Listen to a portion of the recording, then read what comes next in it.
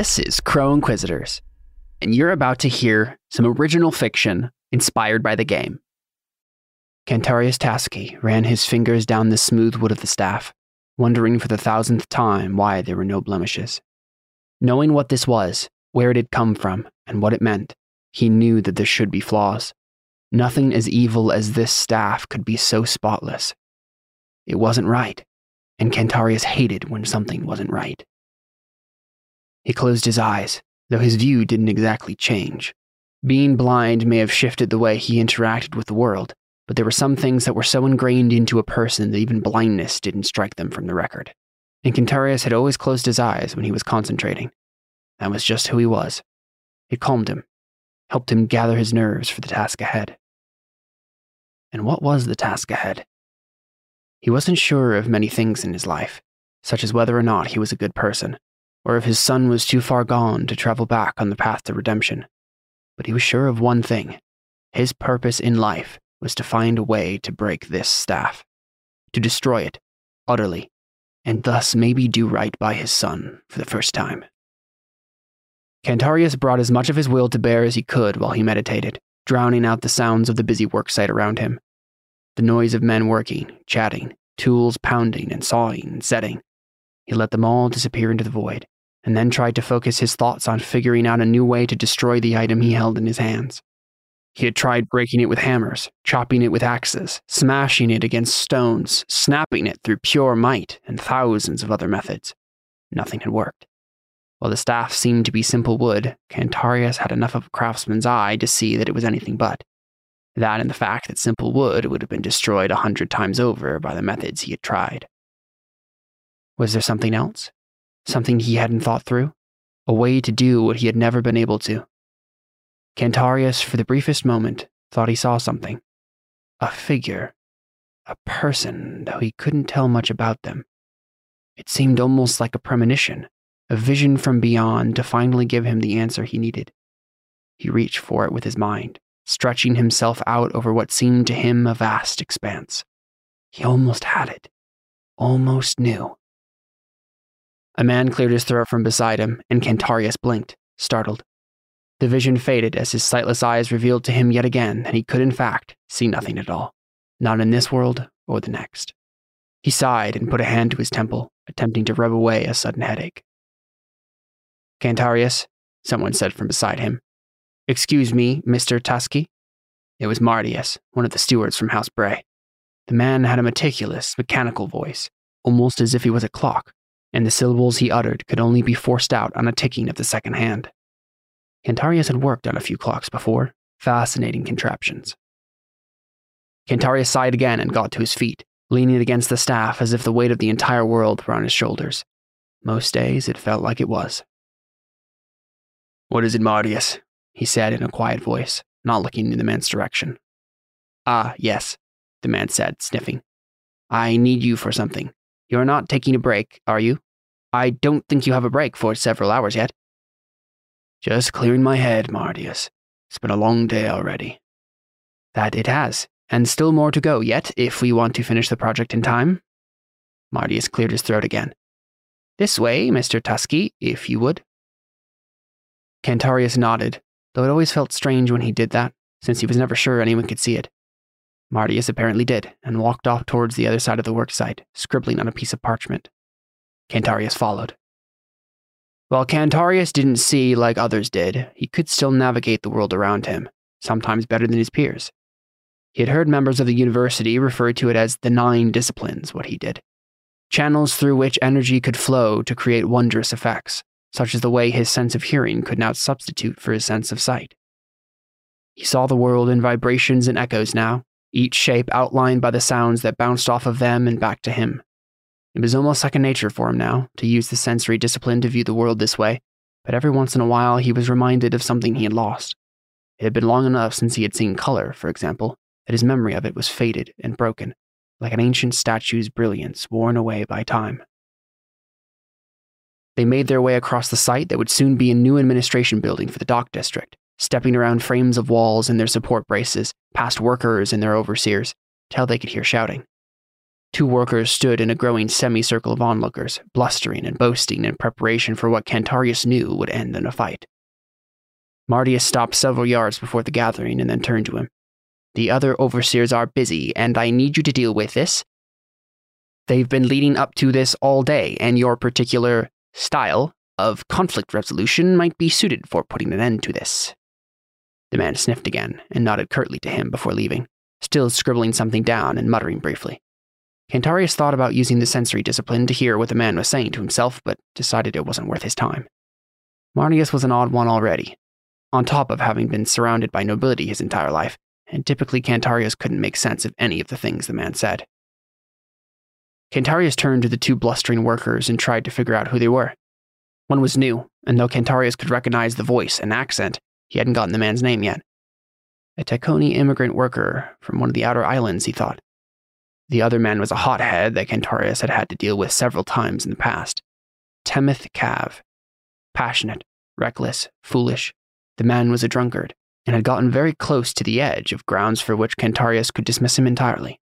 The young man knew how to dance on that line, however, and was always testing Cantarius' authority as a taskmaster and overseer of the project here, without ever overtly being insubordinate. If he remembered correctly, Temeth had been in the army at one point, but had found his way here after some minor infraction had gotten him dismissed. "I always get the dregs of the teacup, don't I?" he thought to himself as he dropped his staff to the ground and rolled up his sleeves. Oh well, time to, as Mardius had put it, use his particular style of conflict resolution and put an end to this. Cantarius strolled forward, and the crowd parted for him almost instinctively. He began to catch the particulars of the conversation as he turned his hearing towards the 2 men. "I have done nothing to you," the Taconi man said in his thick accent, sounding as much confused as he was angry. "Why do you treat me like this?" "Treat you like what, Oni? I ain't treating you any differently than I would treat any man. I asked you a simple question. Can you pitch in for drinks tonight or not?" Cantarius frowned as he stepped up to the edge of the crowd. Oni was a slur, a bastardization of the Taconi word for people that came out more like ogre or monster instead. He felt like he should step forward now and stop this before it went any farther, but something prevented him. A familiar feeling of unease. The unease that comes from not knowing what was right.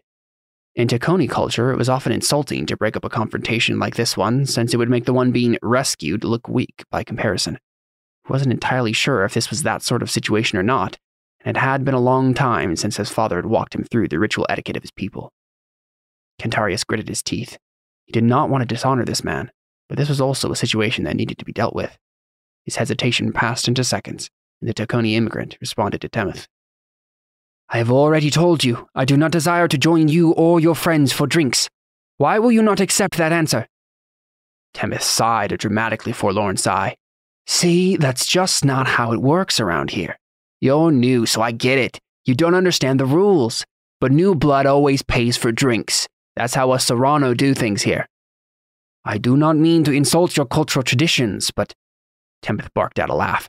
"Cultural traditions? Why do you try to use words like those if you can barely pronounce anything in Garrick? Do you think you're better than us? First beer ain't good enough for you, and now normal speaking ain't either?" "I have no desire to disrespect..." "Disrespect," Temeth said. "You've done far more than disrespect us, foreigner, by coming here. No one wants Oni like you roaming around our cities, stealing our work, forming gangs." "That is quite enough," Cantarius growled softly from where he stood. Both Temeth and the Taconi man seemed to turn to him, though the discipline was far more indistinct with soft bodies than it was with hard lines and solid objects. "You can step away now, both of you." Cantarius had seen this sort of behavior before, and it was never good. Teco and Saran had a long and sordid history, and often years of peaceful trade did nothing to erase the bloody wars that interrupted them, or the hatred that they left behind. Temeth was going to provoke the other worker into making a move first, to justify whatever he wanted to do to the Taconi man. And any of the city guard who saw the situation, as well as most of the overseers on the site, would by default side with Cav. Well, not Cantarius, and he wouldn't let it get that far anyway. He owed his father too much for that. Temeth grunted. "Cantarius, nice of you to show up. Here to defend your kin." "He is not," the Taconi worker began, but Temeth cut him off. "Oh, he doesn't look it, but the man's got Taconi blood in him. His father was an ambassador after all, before the demons got him. Ain't that right, Cantarius?" Cantarius glared, though probably not quite in the direction he hoped. Cantarius hadn't spoken much with the workers in the past few months, but apparently some rumors hadn't died like he'd hoped. "You're done here, Cav," Cantarius said, his voice still soft but no less authoritative. "Get back to work." "Oh, I ain't done yet, sir, not by a long shot. I haven't made sure to warn my friend here about staying away from the women in Lucerta. Not that it ever stops you, Oni. Raping other men's wives comes naturally to you." "I am a servant of the monk, tasked with peace. I will control my own emotions at all times," the Taconi man began to recite, though his voice seemed strained. Cantarius started out into the circle and straight towards Cav, seeing what was coming, but the man wasn't finished yet. "Listen, friend, if you're not going to come along for drinks, at least send your wife. I hear that Taconi women, though they seem prudish on the outside, are much more wild once they put a few drinks back. I'm sure the men would love to give her a nice—" Cantarius was too late. The Taconi man reached down to grab some discarded tool that Cantarius had failed to notice, and he was rushing for Temeth before either of them could react. He closed the distance before Cantarius could, and with one clean blow, the man brought what must have been a hammer into Cav's stomach, knocking the wind out of him and sending him tumbling backwards. The Taconi then followed with his left hand, snapping it towards Cav's chest. Cantarius heard ribs crack as Temeth crashed to the ground, groaning and spitting up what was probably blood. Cantarius grabbed the Taconi man, growling with anger, mostly at himself, and then slapped the hammer out of the man's hand before kicking him in the stomach and shoving to knock the worker to the same dirt that Temeth occupied. "I said," Cantarius bellowed, "that was enough!" No one moved for a moment, and even the noise of the work site seemed to quiet as everyone within 100 yards was startled by Cantarius' booming voice. Then Temeth groaned again, and Cantarius turned to him. "What were you thinking?" Cantarius said, his tone hostile. "What was I thinking? He attacked me!" "Because you provoked him, Temeth," Cantarius barked. "You knew exactly what you were doing, and I want to know why." Temeth sputtered indignantly for a moment, and Cantarius heard the Taconi man groan softly and right himself into a sitting position. "Are you all right?" Cantarius asked. The man did not respond, except to begin to recite once more the mantra of the monk, one of the Taconi stewards. Cantarius heard footsteps approach, and he channeled the sensory discipline to determine who it was. Someone nearby the man whispered the name Mardius, and after a moment of fine-tuning, Cantarius confirmed that it was indeed the house steward.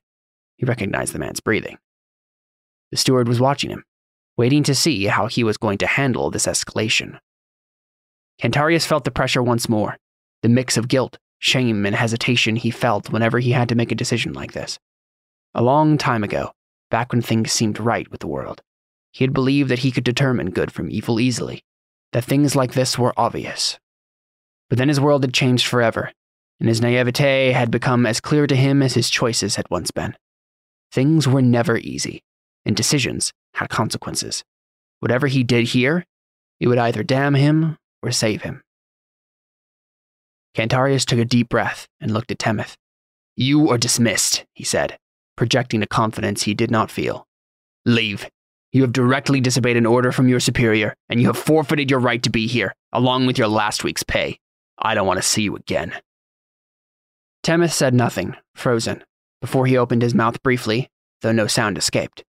Then he stopped himself, swore under his breath, coughed, got to his feet, and left, groaning and clutching his broken rib. Cantarius turned to the fallen Taconi man, offering him a hand. The man didn't receive it for a long moment, and Cantarius began to think he was not facing the man directly enough, before he finally took the hand, and Cantarius lifted him to his feet. "The monk is not ashamed of you," Cantarius said, though he honestly didn't know if it was true. Another decision that could damn him.